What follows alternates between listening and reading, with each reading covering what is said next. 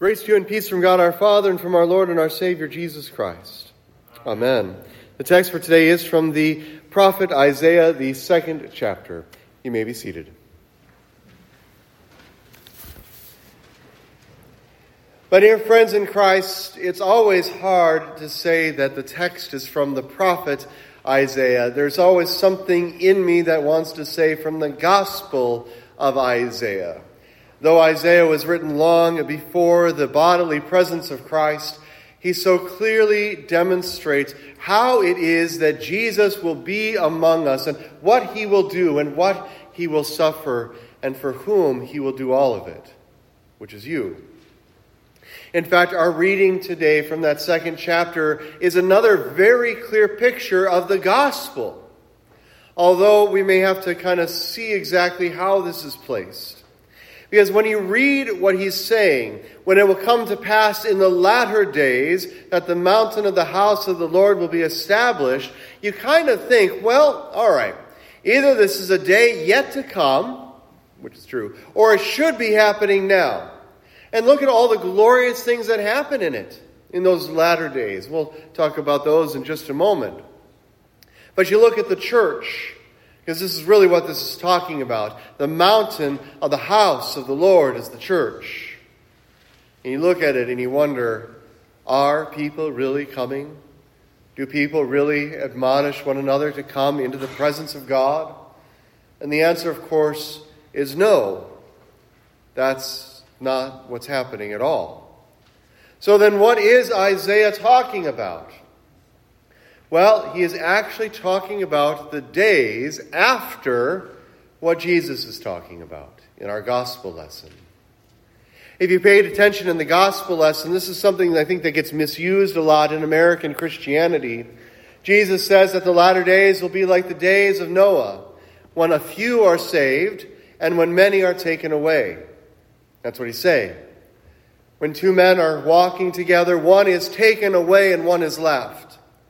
In American Christianity, they often say, well, the one who is taken away is taken to the Father. And that just shows me that they have no biblical literacy. That's not what's going on. To be taken away is bad. That's judgment. Two women will be grinding at the mill, and one will be taken and one will be left. To be taken is bad.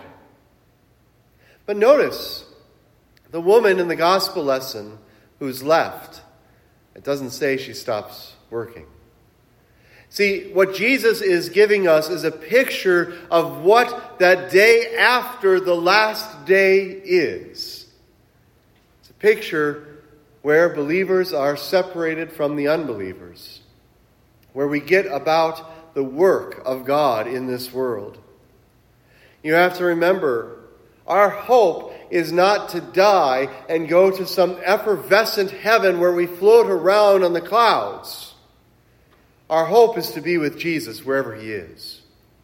And so it may be that if you die before he returns, you do go to heaven. You go and be with your Lord. But that's not the end. The end is your life. Life eternal. Life forever. And in a world where there is life forever, there is always work to be done. The difference is, it will not be a burden anymore. The work that we have in the world after our Christ returns will be good, and it will be blessed, and it will be wonderful and fruitful, and it will be by you and me and all those who have put their trust in Christ. To be left behind is a good thing. To be taken away, to be swept away in the floodwaters that are those waters of judgment, those waters of damnation, that is not what we desire. But Isaiah picks up here after what Jesus has said. When they're taken away, the unbelievers are taken away, and all that are left are those who have put their trust in Christ. Isaiah picks up. It will come to pass in the latter days that the mountain of the house of the Lord will be established on the highest of the mountains. It shall be lifted up above the hills, and the nations shall flow to it. That is a picture, my friends, not of everyone in the world looking at the church and saying, "Oh my goodness, how wonderful this is." It is a picture of we who are left coming to the place where our God reigns. Revelation paints the picture that the kingdom of God will descend out of heaven and rest upon the Temple Mount in Jerusalem. And if that's true, if that's exactly how that happens, if we take that as a literal reading, then we must trust that this Mount Zion, the mountain on which Jerusalem is built, will be lifted up even above the heavens, served by the very kingdom that has been placed on top of it. This kingdom will have no end, but it is lifted up in this place that all people would see it. I know you have to imagine for a moment that, well, all the flat earth theorists, those conspiracy theorists out there, maybe they're right for a second. Maybe God will flatten the earth out when he comes back. So that no matter where you are on the planet, when you live forever, you will see the mountain of the house of the Lord lifted up above the clouds. No matter where you are, you will see it. However this works, it will be wonderful. That mountain shall be lifted up. This, in fact, is why churches so often are built on top of hills. We have near us Holy Hill. I'm sure many of you have been there. If you haven't, it's definitely worth the excursion to go out to Holy Hill and to see this beautiful church built on top of the highest hill in Wisconsin. It's gorgeous. It is a place that you can see for miles around, and people around it know where they're heading as they make their way to worship their God. It is this way in most European towns where you would put the church on the hill. It is even this way here at SPI, where our church is built up on a hill above 76th Street so that people, as they're coming, may see us and come to this place and worship God. But that day may not yet be fulfilled. That day is only fulfilled when Jesus comes again. For what will the people do in the house of the Lord at this time?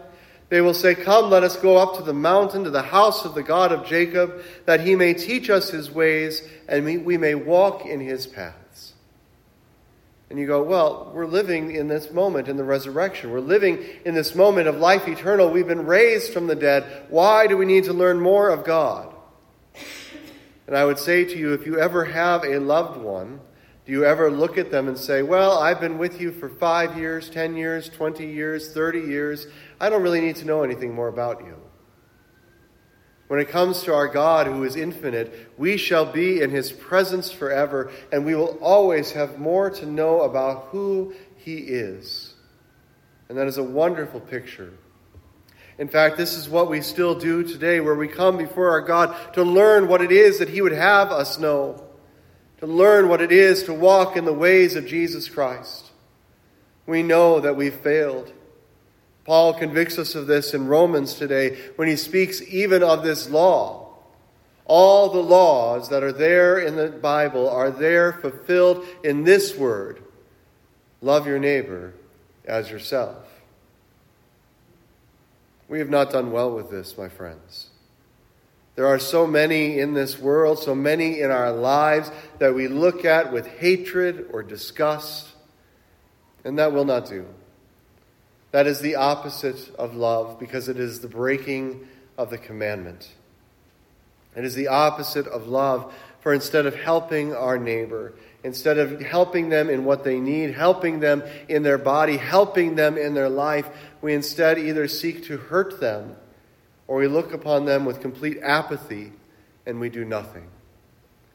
Jesus says, even this in your heart, well, this is murder. And so we are all in this way murderers.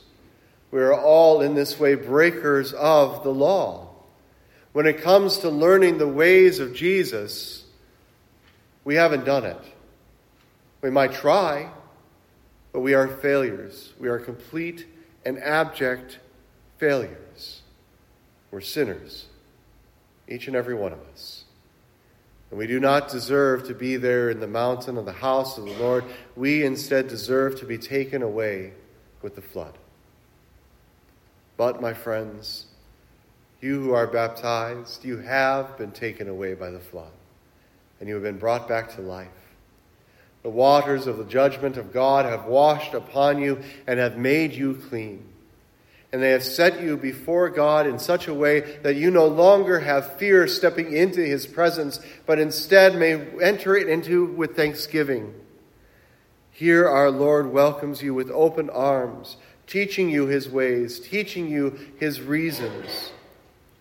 In fact, it is that in the house of the God of Jacob, we will see what the law truly is. The law does not pass away from this life to the next, but instead goes with us into eternity. It is eternal. And from Zion goes forth the law. Thus it is that the woman who is working at the mill, who is left behind, continues to work. For the law tells us that work is good. Work is good because it is a loving of the neighbor. And in this way, God, it says, will judge between nations. He'll decide disputes between peoples. They'll beat their swords into plowshares and their spears into pruning hooks. I do not think you should take this in such a way to say there will be disputes in the resurrection. There will be disputes in everlasting life. That's not it.